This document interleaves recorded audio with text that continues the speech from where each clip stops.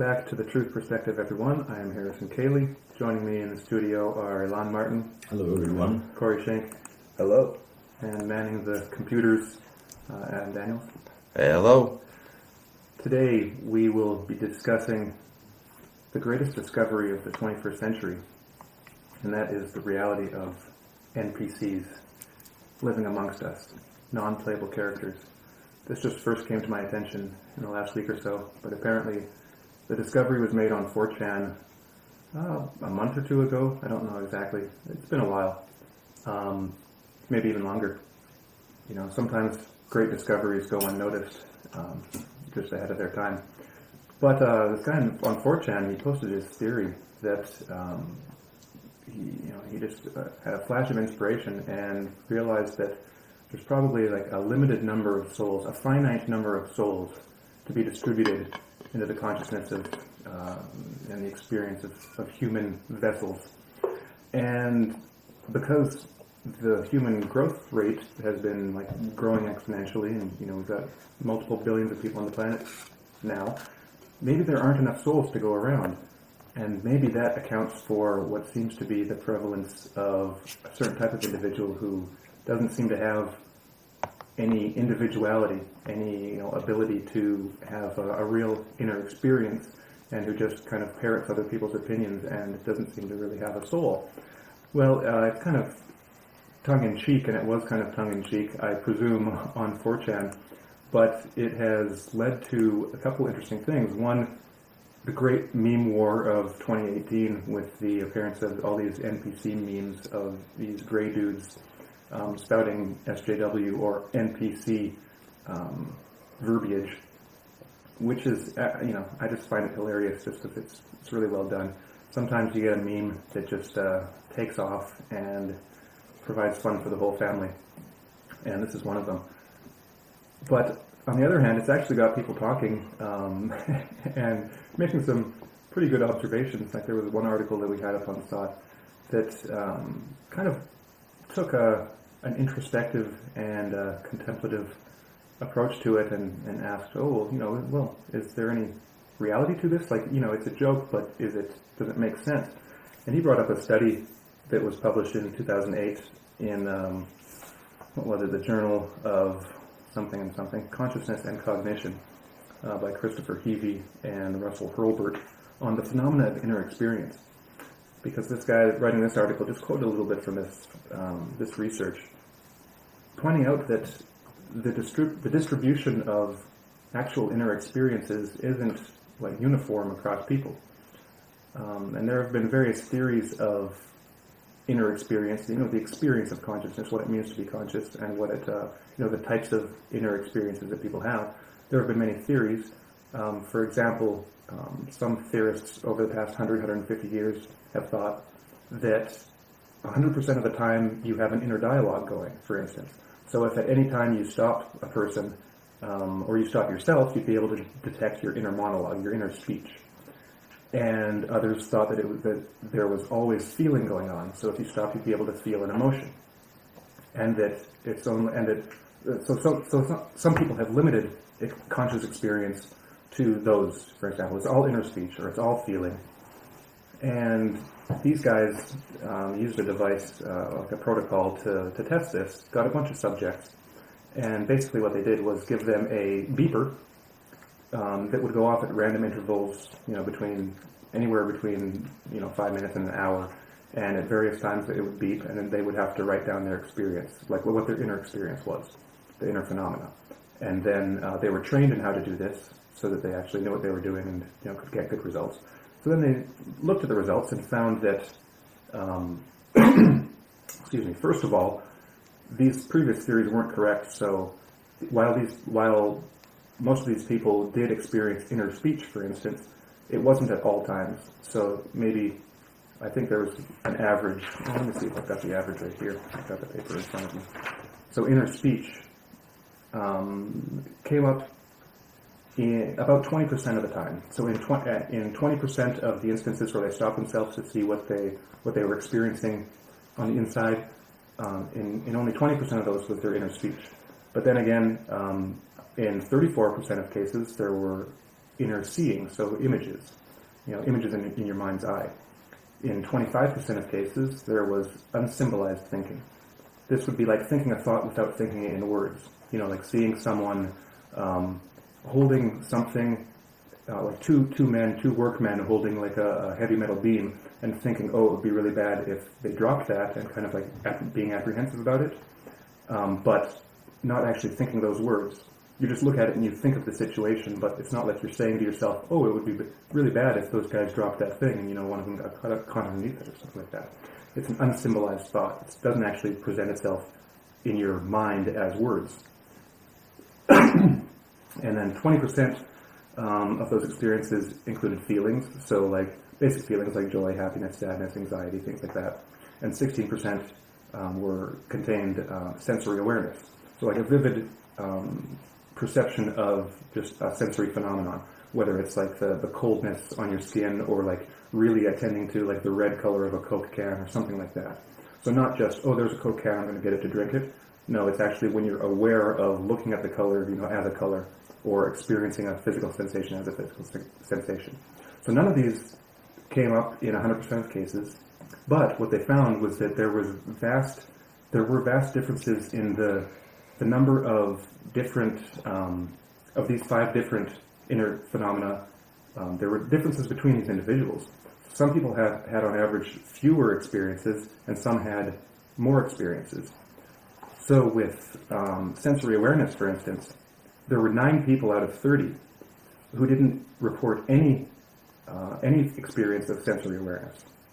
And there was one subject in this experiment who had sensory experience or sensory awareness in all of his or her experiences. So at every instant, they remembered being like viscerally, sensorially aware of something. And there were similar results for all 5 of these. So 5 people didn't experience any inner speech at any point for the experiment. 4 people didn't experience any inner seeing. 8 people didn't experience any unsymbolized thinking. And 5 people didn't experience any interior feelings. And on the other hand, there were like the people with lots of inner experience. So there was one person who experienced 75%, or experienced inner speech in 75% of their times where they introspected. One person experienced inner seeing or images 90% of the time. One person experienced unsymbolized thinking 80% of the time. And one person experienced feeling 90% of the time. So a vast difference between individuals. What they didn't get into in this study, which was a misleading bit in this article that we have on SOT about the NPC meme. This guy in this article had said 1/3 of the subjects didn't experience any of the 5 inner phenomena, but that wasn't true. They actually didn't study that in this article. So they didn't do any research, or they didn't analyze the data in that way. So they don't actually give a number of people who didn't experience anything. So presumably, one of those 9 people that didn't have any sensory awareness, if they didn't have any sensory awareness, it's at least possible that they had like inner speech, for instance. We just don't know. I emailed one of the researchers to find out, but he hasn't gotten back to me yet. So hopefully he will, and we can give an update at some point. We just had to switch the mic because we were using the wrong one. So sorry about that, people. Where was I? I was talking about that this study didn't look at if there were any individuals that didn't have any inner experience whatsoever. They didn't point that out, so I doubt it was the case. But at least it was the case that there are vast differences between individuals. So some people have very little very little inner experience, and some have a lot, and it's not equally distributed among people. So the person that writing this NPC article brought that up as a point that, actually this meme seems to be kind of accurate, that there are people that seem to live like lives that are basically like shells of existence where there's not really a lot going on, and any behaviors and thoughts that they do have would just be kind of aping opinions and actions and beliefs that they've gotten from society. So it seems to be an actual phenomenon, and the shoe kind of fits when you look at SJWs, how they do seem to follow a script, right? And you see it on Twitter, of course. I mean, Twitter's designed to do this kind of thing where with hashtags where people will say the exact same thing and they'll respond with exactly the same talking points and comebacks, and they don't seem to be able to think for themselves because they are just following a script. And it's a script that's adopted by, a lot of people. And arguably that's the way like societies work to a large degree. So it's not just limited to SJWs. I mean, that it's mob phenomena, and you can find it anywhere. You can find it on the far right too. But with the disclaimer that the far right isn't what the NPCs say the far right is, because as Paul Joseph Watson put it this week, the SJWs or the NPCs think that anyone right of Joseph Stalin is far right, essentially. So, which is just ridiculous. But the reason we're tying this into today's show is because we're going to be discussing some more of Casimir Dabrowski's theory of positive disintegration, and asking the question: is it possible that TPD, or the theory of positive disintegration, is it like a psychology? I'll phrase that differently. Can it account for the psychology of like NPCs? This idea of a person without very much inner awareness, who is kind of only adopts the opinions of those around them and seems to be just part of a hive mind with no real individuality. And it's kind of a leading question that I'm asking myself, because I think the answer is kind of yes. And that's why we're going to be talking about it today. Because one of the controversial aspects of Dabrowski's psychology is that he says that he uses various different terms, and he uses some common terms in different ways than they're ordinarily understood. So, for example, he talks about personality, but he says that not everyone has a personality. In fact, a personality is a rare thing to have. It is an accomplishment that only very few people accomplish in their lives. So he doesn't use personality in the way that modern psychologists use the word personality, because the way modern psychologists use the word is to just describe like traits, personality traits. So everyone has a personality because everyone has personality traits, and the most rigorous and scientifically validated method of measuring personality that we know of so far is the Big Five. So if you're a fan of Jordan Peterson, or if you've just heard him, then you'll know about the Big Five and the traits that everyone has, like normally distributed throughout the population. So in contrast to that, like I said, Dabrowski says only a few people would have a fully developed personality, and a greater percentage would have a personality that they are in the process of developing, and then probably, I don't know, maybe 60% of the population has no personality whatsoever. And a large number of those, if not all of them, it's impossible to know the statistics because the research just hasn't been done, Dabrowski would argue, might not have any possibility of developing a personality. And he gives various reasons for that, because he gives various traits or traits and abilities to a degree, but like aspects of a person's psychology that make the development of a personality possible. And we can get into a few of those maybe. It's a kind of a vast subject, so we'll barely scratch the surface today. I know we've talked about it, the theory, multiple times in the past, but never really gotten into it in detail.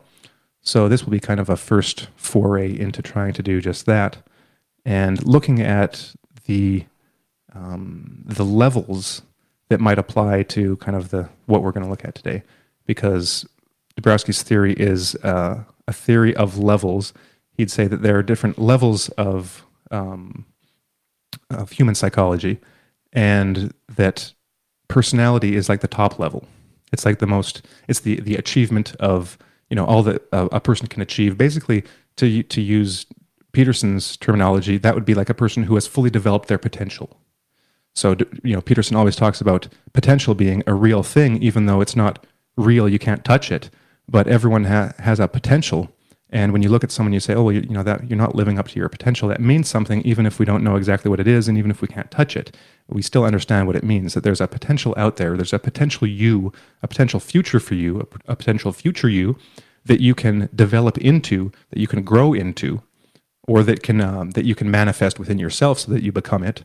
But some people either don't reach it, or Dabrowski might argue some people can't reach it because they have a very limited potential, and that would have to do with like hereditary features, personality traits in the modern sense that may inhibit the development of personality, and those people, might have something in common with the NPC memes, which is kind of a funny way of, and a slightly insulting way of making just an observation about human nature. So, with that said, what do you guys think? Well, one thing, just touching on the whole NPC meme, it's like a lot of people could be called robotic. If a lot of people act robotically, I know that, just in our daily lives, we have habits and we can often respond to things automatically. But there's something about the NPC meme that captures the maliciousness of and the malevolence of this kind of SJW horde mob mentality. Where they cry diversity is strength, yet they all have the exact same ideas, exact same thoughts, and are willing to persecute anyone, to shut down anyone and to dehumanize anyone who doesn't agree with them. And they do it robotically while thinking that they are, social justice warriors and saviors, and that there's something positive actually instead of negative about what they're doing. And I just wanted to touch on that and then talk a little bit about Dabrowski's history, because he was born in Poland in the 1902, and he was coming of age when the Nazis were rolling across Europe, and it was after he had earned his degree in experimental psychology and he earned his medical, he became a doctor, that he was.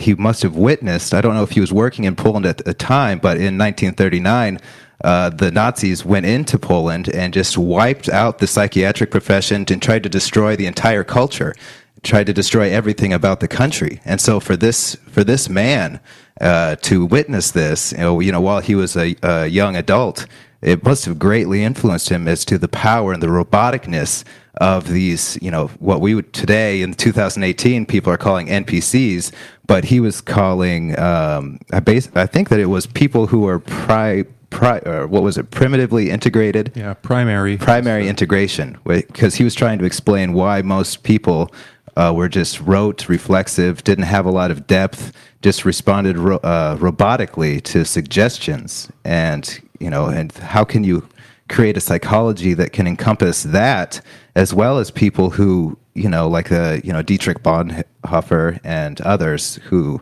would risk their lives for the highest values against this, this war machine. And so it's really interesting that this idea surfaces during times like this, when you see kind of an invasion of the body snatchers taking place, where you see this mass lie kind of taking hold in people, and they seem to lose their willpower, their intellect. But like you said, Harrison, Dabrowski would say that a lot of these people probably didn't have the capacity for it to begin with, and they were more vulnerable to this kind of propaganda and hysteria. But that there's an actual pathway that he outlines in his plan, his theory of positive disintegration, for people who do have the ability to rise above these lower levels that are just primarily integrated on either your heredity, your instincts, or your social norms. That basically the fundamental thing about this primary integration, or what Dabrowski would call the unilevel stage, the very bottom stage of personality development, is there's no internal conflict. Mm-hmm. You don't feel, necessarily ashamed about things that you think that could be wrong, or things that you do that could be, objectively wrong. But as long as you don't get punished for it, or as long as it doesn't feel bad, you don't necessarily. There's no conflict there in order to spur you to examine yourself. Well, like that seems to be the crux of the matter. In primary integration, there is little capacity or an impetus to reflect upon oneself. There's a kind of a automatic rote imperative to avoid inner conflict, feelings of conscience, guilt, morality towards things. So it's the very kind of basic. I think in Gnosis by Boris Moraviev, he has a term for it. If y'all remember what it is, maybe it'll come to me in a few minutes. But it's just a kind of a very rudimentary form of human being that is not human in a way, that's two-dimensional. The organic portal? It's not that. It'll probably come to me at some point. But what I really appreciate, especially in his second description, in the second level that comes out of primary integration, the second level implies quite a bit of struggle, inner conflict, inner conversation, even what he would call psychoneurosis, or the experience of feeling neurotic, of feeling anxiety, of feeling fear in response to conflict with oneself, with one's objective seeing of one's own personality, and how it may be at odds with the relationship one has with others that are important in one's life, or one's coworkers, just to give a couple of examples. So something that I think he's really brought to the conversation in a big way is to say, these experiences, which might otherwise be considered mental illnesses and require treatment, can be viewed in a different way. They can be viewed as part of a process, a part of a disintegrative process that breaks down the old structures that somebody has been on track with for a while, and makes space for new structures in one's being, in one's thinking, in one's emotional life. And a big thing that he mentions in this context is how important the emotions are, the guiding of the emotions, the experience of the emotions, what one does with one's emotions, plays in one's own personal development. Right, and at the core of that, you have suffering, which clearly is not something that the NPCs are particularly good at handling any amount of. But it's, yes, like you said, there's the one level, the unilevel is at the bottom, and so in that level we're governed by what Dabrowski calls the two primary factors, and I believe, correct me if I'm wrong, but one is genetic or heredity and the instincts, that kind of thing, and then the second factor is the social norms. And I can see how this SJW culture that we have, these kids that they're raised and they have in this culture and this social environment where suffering is seen as pathological, primarily as pathological. You take drugs, you take antidepressants, you take whatever you can in order to avoid suffering, or you become addicted to your iPhone or your technology, but you avoid suffering because that is bad. Suffering in general is a bad thing. But I think that what we can do is distinguish between two different types of suffering. One that we could call possibly like intentional or conscious suffering, which is what I see Dabrowski writing about in his books. He's talking about conscious suffering, about how you are not living up to your potential. And you can hear that in so many of Jordan Peterson's speeches. That when he speaks to somebody, it's that's that fatherly figure saying, "You are not reaching your potential, young man or woman.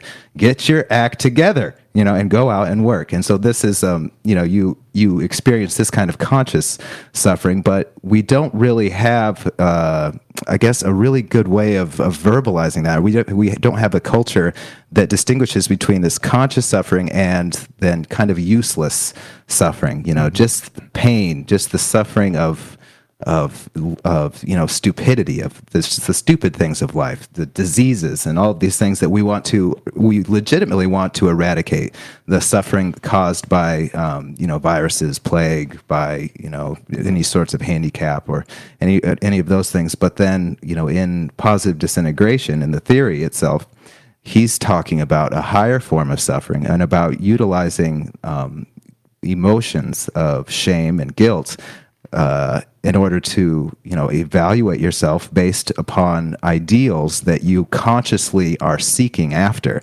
that you don't, they're not really necessarily handed down to us. At least in this day and age, there's not a lot of personality ideals, I think, that people are exposed to that will automatically just kind of evoke a desire to be like that person, or at least not in a necessarily healthy way. I mean, we have action heroes, we have pop stars, we have all of these other kinds of ideals, but in times like this, it seems like you really have to go searching for a really strong and attractive ideal that can motivate you in order to kind of lift yourself up. And then that's where people like Jordan Peterson and others in our lives play such a big role.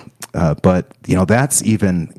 That's a step above, that's still in that bottom level. Once you start experiencing those emotions and everything, and you're trying to seek to find your ideal, to live up to your ideals, it's, the message is there's still a long, long way to go. Mm-hmm. It's a long struggle.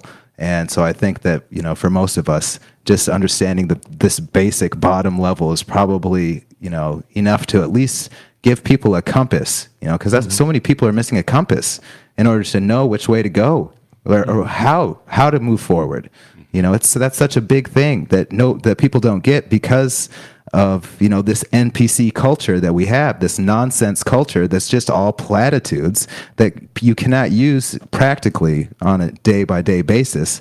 In order to put yourself on any sort of productive path, and it's like automatically guiding you towards a victim mentality, victimhood way of viewing the world, which is, as we see now, the end result of that is self-implosion. And it's, that's, I think, Dabrowski, he differentiates between at least 3 different types of disintegration. I believe there was the unilevel disintegration, then there's the multi-level disintegration, which I'm not sure we'll necessarily get too much into that, but we'll probably touch on that in the show.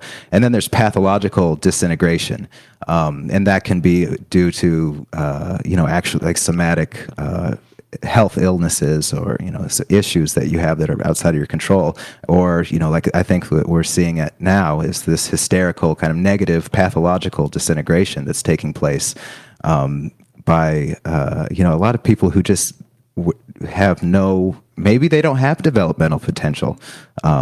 Maybe a lot of them just don't have that potential, and they're just kind of swept away with the waves of the craziness of our times.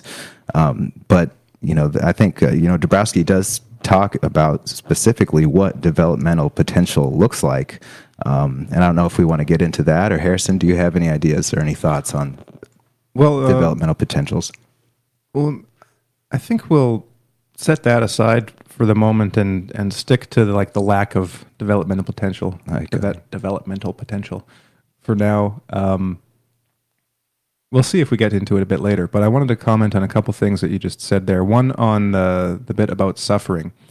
And I think one way of looking at it is that Dabrowski would say that at a low level, people experience suffering primarily they experience conflict primarily in relation to the external world. So this would be conflicts that they have with other people, and that people on a higher level experience conflict primarily within themselves, and to a lesser degree between people. So the conflict is kind of internalized, and there is, rather than a fight with another person, there's a fight with other aspects of yourself. This is the thing that Peterson tries to get people to do, to take the fight inwards to change themselves as opposed to changing others. Because when people are in conflict with the external world, the solution to that suffering is to eliminate the problem, and the problem is the external world.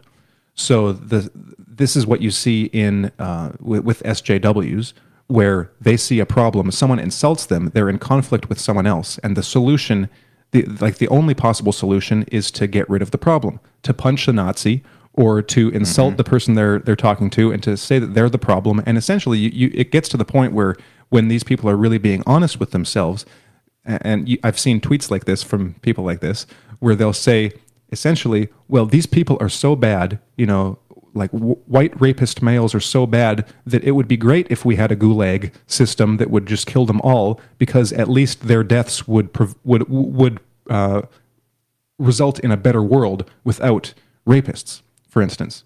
So they would like positively advocate for a system of like mass torture and murder in order to make the world a better place. And that's exactly what the Nazis and the communists did, which is kind of ironic, is because they can't see that the solution that they're proposing is actually the thing that creates the greatest horrors on the planet.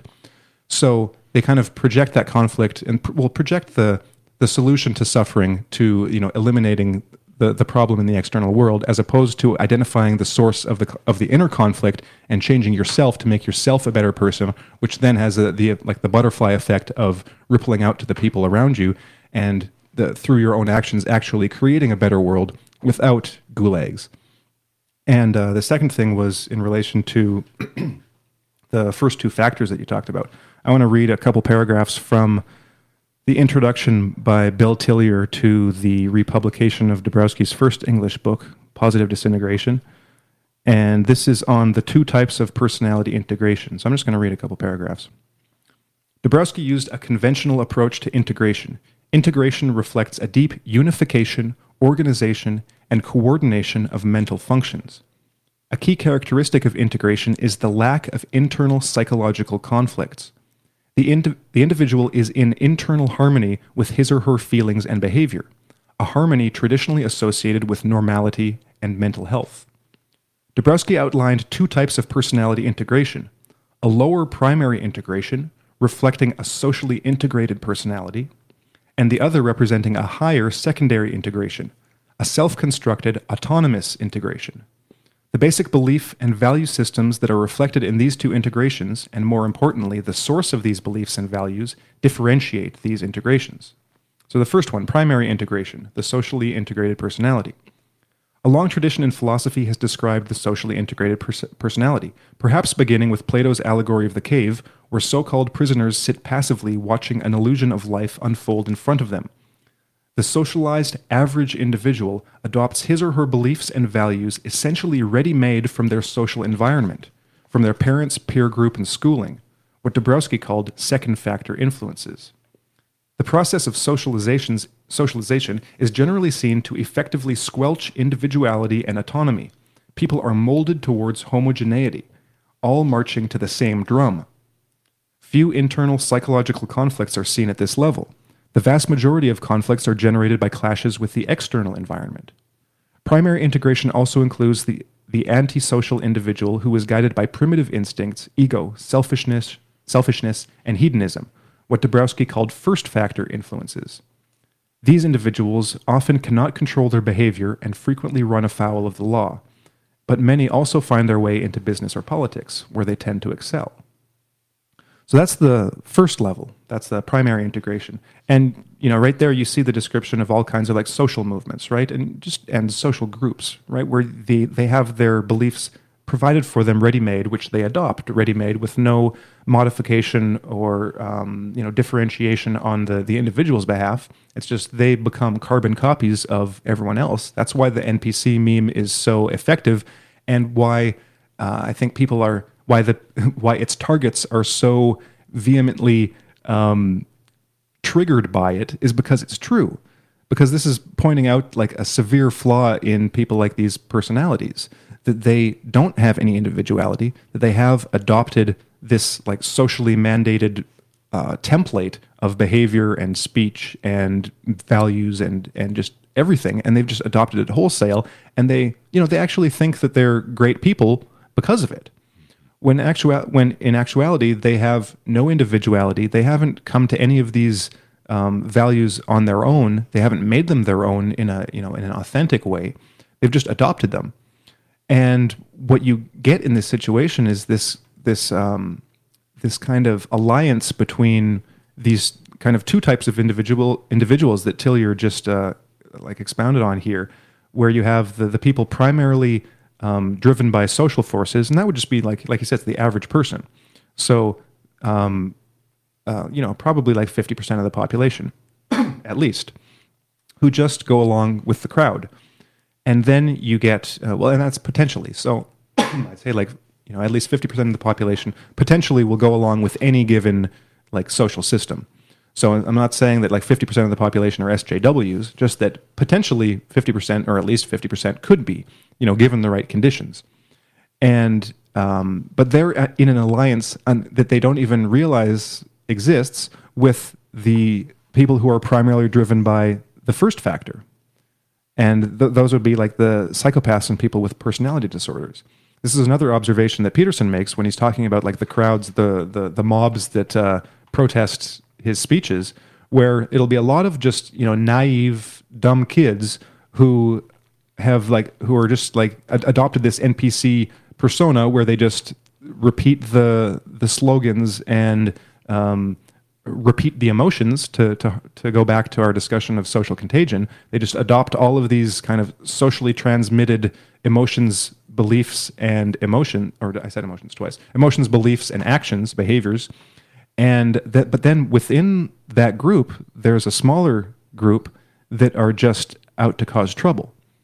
And so he says that, he gave the example of the talk he gave in Canada, I think, where there was the woman like smashing a rock on the stained glass outside of the chapel where he was speaking or something. And he said that there and at multiple other ones, there were one or two individuals that he could just see were like psychopaths. They were just out there. They were just part of this crowd because they could cause trouble. And the thing is that the rest of the SJWs don't even see it. They're just one of the crowd, right? They're just one more SJW, part of the resistance. There's no discerning, no discernment, no differentiating between the people within one's group, and that really requires some insight. Primarily, it requires some self-insight because you can't know other people if you don't know yourself. And that's the recipe for disaster when you have this mix of people who are just totally controlled by social contagion, and then you've got these little catalysts mixed in among them who can move them in some very scary directions. This is essentially what causes revolutions, and it's why revolutions become so violent and cause so much destruction. It's this combination of people really driven by the lowest biological drives for power domination, physical domination, violence, and the people who just go along with the crowd, and then will adopt those beliefs and those behaviors and those emotions as the mob progresses and evolves in a sense, and gains more influence. So that's why it's like a scary phenomenon. And again, it's why the NPC meme is so effective and and it has such a triggering effect, is because it's revealing something about these people that is not flattering, but it's something that every person, if they have some self-awareness, realizes about themselves. Mm-hmm. That's the ironic thing, is that if all these NPCs were to realize, wow, I really am an NPC, they might actually learn something and become an individual. Because every individual realizes how much of an NPC they can be, that they have been, and that they currently are. You realize how how many of your beliefs you don't actually believe. You've just adopted them because because you want to look good, or you think it's a great idea. Oh, a smart person said that, so I'm going to think that too, and that'll make me smart. Well, no, it doesn't. And maybe you can make those ideas your own if you actually think about them and apply them to your own experience and develop them for yourself. Like, make them your own. Don't just repeat someone else's language. Put it in your own language. See if it makes sense to you, and modify it so that it does make sense to you. Otherwise, you're just being an inauthentic, NPC, essentially. So, really, there's nothing to... The kind of paradox is that it's very insulting to be called an NPC, as all the NPCs are saying. It's dehumanizing. This is a dehumanizing language. It's so bad that these 4chaners are dehumanizing us by calling us NPCs, when really it's by kind of dehumanizing yourself by realizing how NPC like you are, that you can actually become human. And that's the problem, is that these people, most people, everyone thinks that they're this fully developed human. Like Peterson says, if you're looking at yourself and you think that, I'll rephrase that. If you have a kid, are you going to tell your kid that they're great the way they are? Are you going to tell teenagers and like kids in their early 20s that they are great the way they are? They're perfect the way they are? No, it's like they're, little pieces of crap that need to grow up and actually learn something and become a person. First of all, because they're nothing. They haven't developed themselves at all. They're just a kid. They don't know anything. And really, I mean, that's common sense. It makes sense. It's like you have to grow up. You have to get some experience under your belt to actually become someone. So there's kids have so much potential, right? At least presumably some kids do. And by telling a kid that they are perfect the way they are, where is there to go from there? Nowhere. It's like you can't develop your potential if you believe you've already fulfilled your potential. So if you think that you're this fully developed human with a fully developed, value set, which primarily comprises of being anti-racist, transgender, and anti-sexist, and all these isms and ists that typify SJW, the SJW mindset.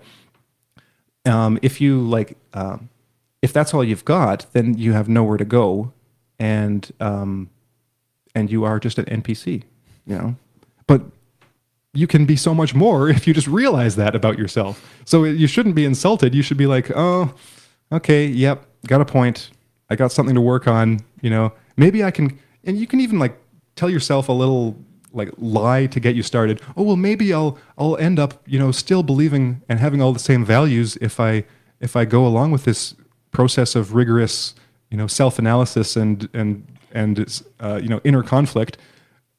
Well, okay, yeah, you can tell yourself that, but it might not turn out that way, right? So maybe you'll really become an authentic SJW, and great for you if that's the case. But you might actually learn something and be like, okay, well, I thought this, but I was kind of wrong about that. I was kind of overgeneralizing here and there, and I can see my motivations. I actually had a good motivation here, but that doesn't really count for much because look at what happened and look at all this other stuff I was ignoring. But at least I can hold on to that kernel and develop something out of it. Right? Because I think most values that get passed along have a kernel of something in them.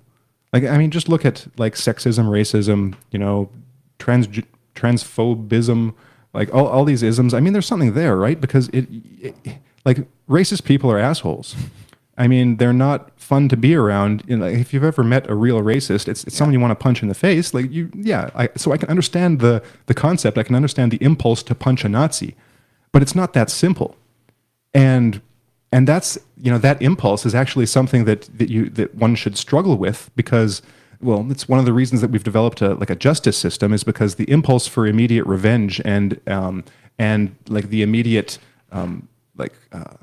relieving of the inner tension that comes when you encounter someone that really gets under your skin, that's what causes innocent people to go to jail. It's what causes innocent people to get murdered. It's what causes feuds that go on for generations between families and tribes. It's even if there's a rational reason behind these impulses, when left unchecked and just when left uninhibited, they actually can produce great evils.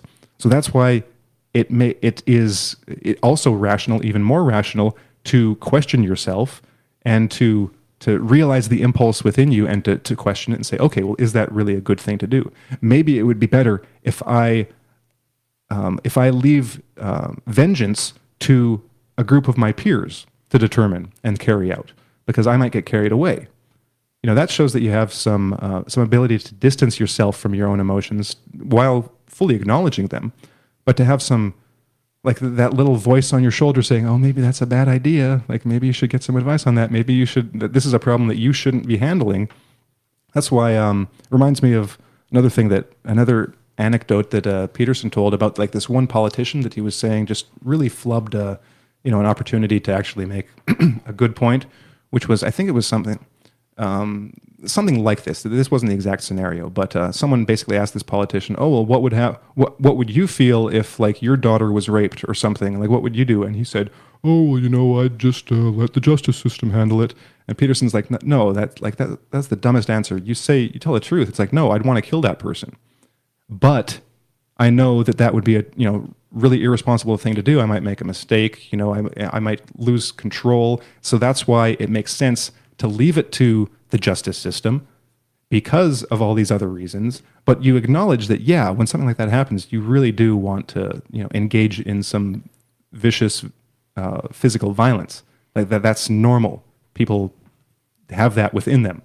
But there's that distance within the person, right? So this politician was just giving a slimy answer because he knew that was the answer he should have given, but really didn't have any authenticity to be able to appear as an actual human. So this politician was acting like an NPC, just giving the rote response that he believed was expected of him, when really, like, an authentic person is aware of their own emotions, can think about their own emotions, can analyze them, look at them from different perspectives, and then make a decision that isn't fully determined by those emotions.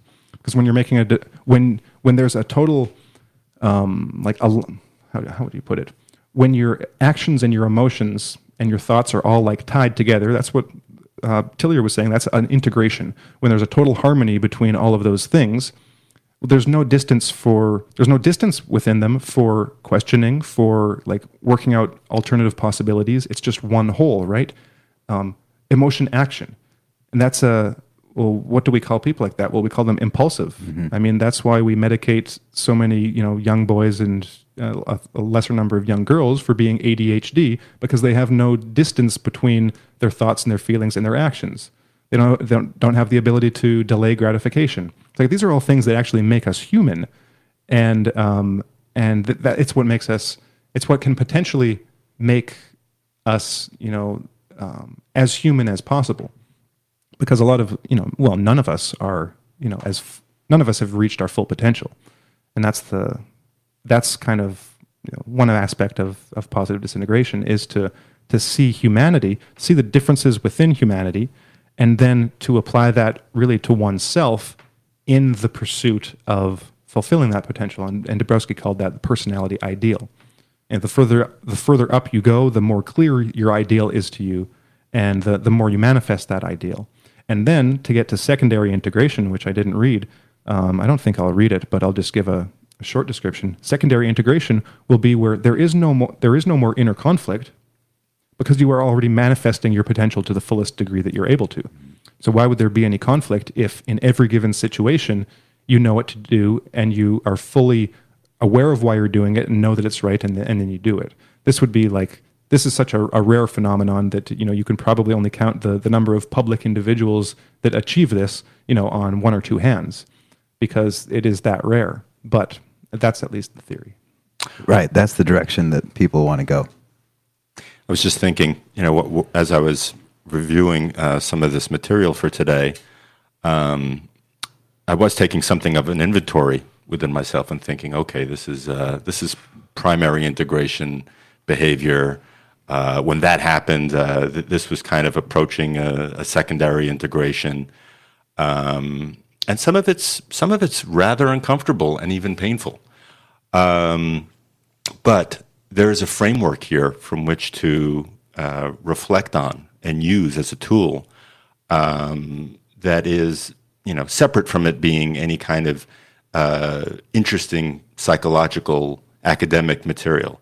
This is really practical stuff, especially if you have experienced any of these periods in your life that have caused deep doubt, or have caused what in fourth way teaching might be considered a bankruptcy, or a kind of deep night of the soul, dark night of the soul questioning of who you are and what you know and what you are aligned with. So in that regard, this is material that I think is you have to really be patient with it in a sense, because you can't decide that it would be I think antithetical to the whole approach to this to decide that because you've once manifested something that resembled some kind of higher order of being, that you're there. So I guess what I'm trying to say is that real reflection and seeing the inner NPC or primary integrative being that's inside of you requires a lot of humility. But it's also a place from which you're in a position to grow. Because if you think that you're someplace that you're not, then you're not being objective in the least about it.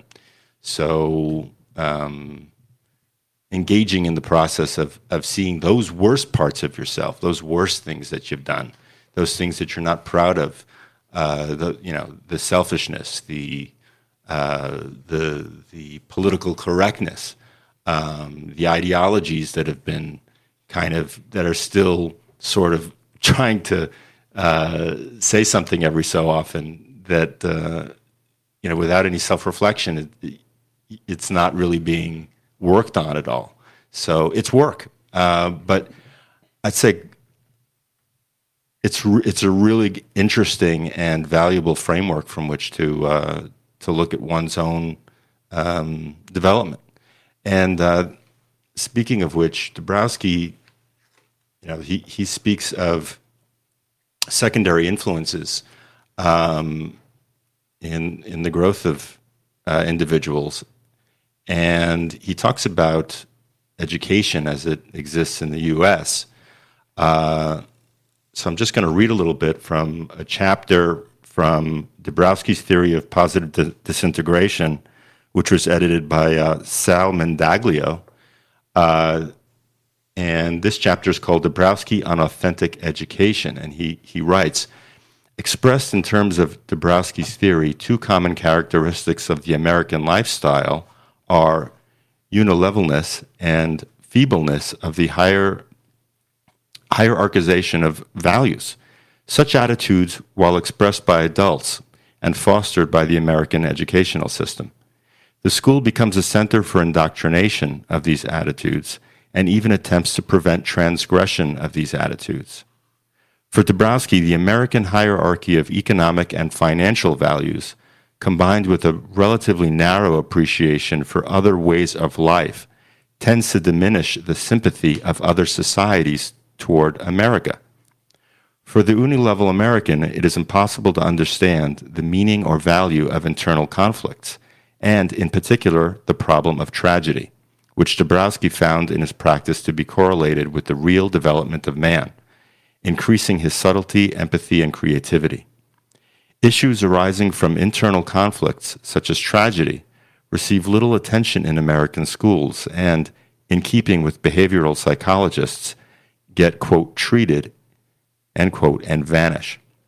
What also vanishes is the capacity for future individual development.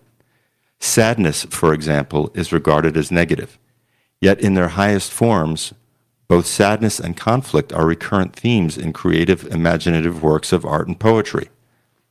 Dabrowski felt that Americans disregard tragedy and drama in the arts and in everyday life, when it is precisely the tragic element of life that makes these things great. This is evidenced in individuals' need to have movies and stories with happy endings.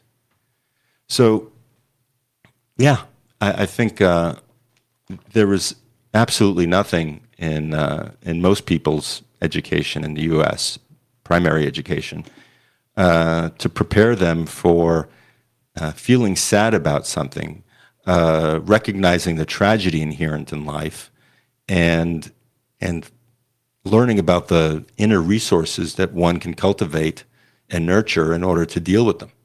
And that's another thing that we're seeing here in SJW culture, to be sure. You discussed humility, how this the theory of positive disintegration really gives you humility, and I was really particularly struck when I was preparing for the show, and just over the course of life, you read history and you read the lives of great men and women, and when you compare yourself to them, objectively, When you look at the things that have been accomplished by some people by the age of 20, and then you look at the lives of great leaders, great politicians, great scientists, great engineers, and you compare yourself to them. I mean, humility is the only thing that you can really, that's one major lesson that you learn, that really, it slows everything down. I think that for as fast as we live, and as hard as so many people work, that's just that gratitude and humility as ways of just like a salve, like a balm or something to place on your overworked soul. Just to know that like this is a long path. This is a long pathway. And, sometimes the richest things that we gain are, like Dabrowski would say, probably just the experience of that multi-levelness that Harrison was discussing in terms of, you look inside and you can distinguish between the high and the low, and you can see the high. When you learn something new internally and you understand it, that these are some of the rich fruits that you get from this kind of learning, this kind of teaching that, like you said, Ilan, that most people, are generally deprived of. I mean, in the education system, that's pretty obvious. If you think about the institutional pressures that the educational system is under in order to produce workers, to produce soldiers, not to produce enlightened sages or anything like that. If anybody comes out of there an enlightened sage, then there was an accident on the education's part, on the system's part. But yes, I think just as an example of the multi-levelness that you brought up, Harrison, in regards to these SJWs and those who could actually see the NPC-ness of the ideology that was being fostered on them. I think there's no more evidence than that, and then in the walk away movement, and the sheer number of people who must have had some sort of internal dissonance, that cognitive dissonance that occurred, where all of a sudden it's like, this isn't what I want. These emotions, the rage and the hatred and the anger and all of these emotions are not okay. Okay. Yeah, not okay. Just had to throw that in there. It's scary. I'm literally shaking. But yeah, they had to make a choice. Mm-hmm. Well, I want to read one other thing from this article that I talked about at the beginning of the show. Kind of just a non sequitur, but it was interesting to me. Because in this article, they're talking about, like I mentioned already, the other theories of inner experience and consciousness, and the theories about what people actually experience, and then how this study kind of doesn't support those theories. So, for instance, they write in the section on unsymbolized thinking, this would be the thoughts that you have without verbalizing them. They say, despite its high frequency, many people, including many professional students of consciousness, believe that unsymbolized thinking is impossible. So it's just one sentence, but and there's another one I'll read on the phenomenon of inner seeing. But this one, just think about that for a second. So a lot of big thinkers in professional students of consciousness believe that unsymbolized thinking is impossible. So what would it take for a scholar of consciousness, a professor, a theorist, to actually not believe that unsymbolized thinking is possible? It's like that must mean that these people have never consciously been aware of unsymbolized thought in their own minds. That's kind of a disturbing thought in and of itself, given that, like this paper points out, unsymbolized thinking is actually pretty common. But if you thought that was strange, then wait for this one. Next paragraph on inner seeing. Controversy about the nature of the experience of mental images, which we call inner seeing, has also existed since the beginning of psychology. In about 1870, Sir Francis Galton asked his friends in the scientific world to, quote, think of some definite object. Suppose it is your breakfast table as you sat down to it this morning, and consider carefully the picture that arises before your mind's eye.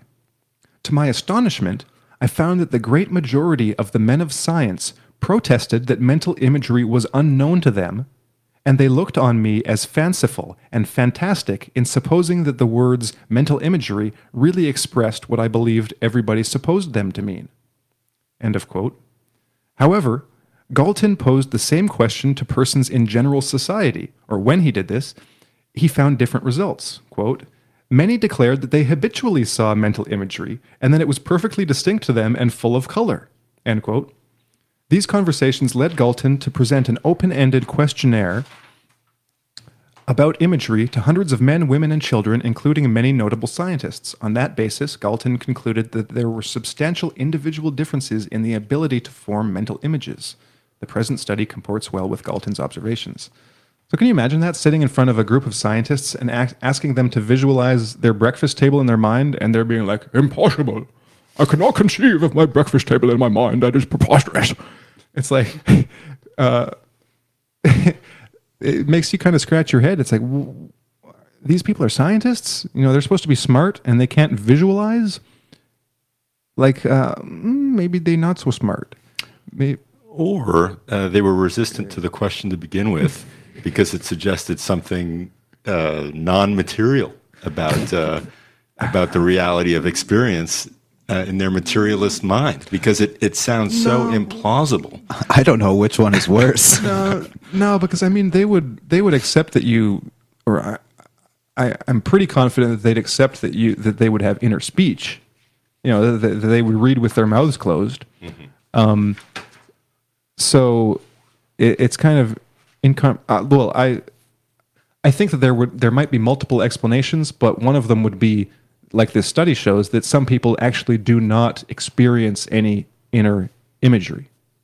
And like Lobachevsky pointed out in Ponerology in his discussion of frontal characteropathy, so people with damage to the frontal regions of their brain, the way Lobachevsky describes it, that the cytoarchitecture, the way in which the neurons at the front of the brain are constructed, are very similar to the neurons in your visual cortex, like at the back of your brain. And for that reason, he kind of makes a link. I don't know if it's scientifically accepted or not, but between those two faculties. And so that when you have frontal brain damage, it diminishes your ability to visualize and to hold various objects within your mental space and manipulate them. So, I mean, that's what you do when you're solving a problem. Like if you close your eyes and imagine 3 objects and you remove one of them, well, how many do you have? Like 2. I mean, I think that's how at least children who have the ability to visualize would learn some basic mathematics, is by visualizing objects and, manipulating them in order to figure things out. And that's how, I'm just repeating basically what this guy says, that it's a very common experience. And it, like, to people who experience it, it's kind of like colorblindness. You look at people who can't, and you're like, wow, it's like, that's kind of weird, because it's just second nature to anyone who can, visualize.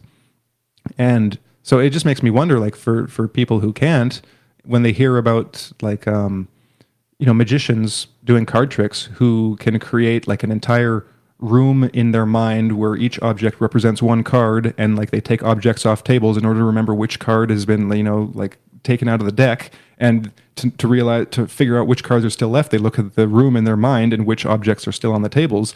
It's like, well, that's a remarkable degree of, and you can learn to do it, but it's a remarkable degree of visualization to be able to keep a consistent and stable environment where you remove one object in your mind and it stays removed, as opposed to going back into the room and everything is not where you left it. I mean, that's how my mind works. But but there are people that don't experience this. So I'd presume that at least some of those scientists had no experience of inner visualization, and of course, because they're scientists and because they're egotists, because most scientists become egotists because they're professionals, they were, like you said, just insulted at the question. It's like, oh, that's preposterous to think that you can visualize things in your mind. Ridiculous notion. Which, yeah. Starting to sound like Alice in Wonderland. As soon as you get into the intricacies of consciousness, you're in the Alice in Wonderland world. Well, maybe inner visualization is another way of saying imagination, which is also a kind of trait or inner experience that Dabrowski points out is lacking among some people in large amounts.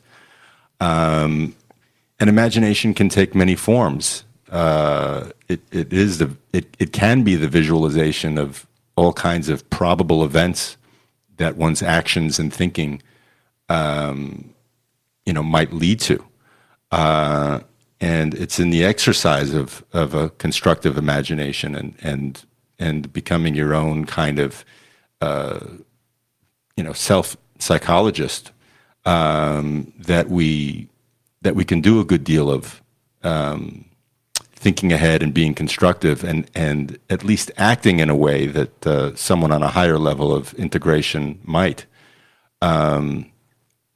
So just a kind of a I can't imagine people not having an imagination and being at least able to foresee a possible negative outcome of their actions, which seems to me to be one of the huge blind spots among SJWs and other politically, ideologically possessed groups of individuals succumb to. You see the same thing with Zionists in Israel. It's like, how can they not see how their behavior might lead to their own demise or injury? How can they lack insight to such a great extent? And the answer is, at least part of the answer is that they lack imagination that's tied to anything that is connected to reality. So if you say that, then you say they're not connected to reality. They're in their own bubble. They're in their own, they're stuck effectively in this primary integration mode and are helpless to do anything but stay in it and dig their heels in. But yeah, you mentioned the imagination being one of the traits that give you a developmental potential, and another one that I'm thinking of is emotions and emotional, what Dabrowski calls emotional overexcitabilities, and specifically humor. The fact that the left or these NPCs are so bad at memeing.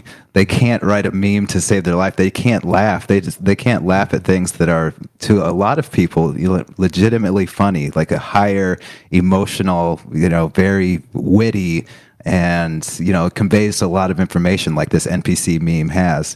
But I did remember seeing one SJW NPC meme not too long ago that told me a lot about what was at the heart of of the whole.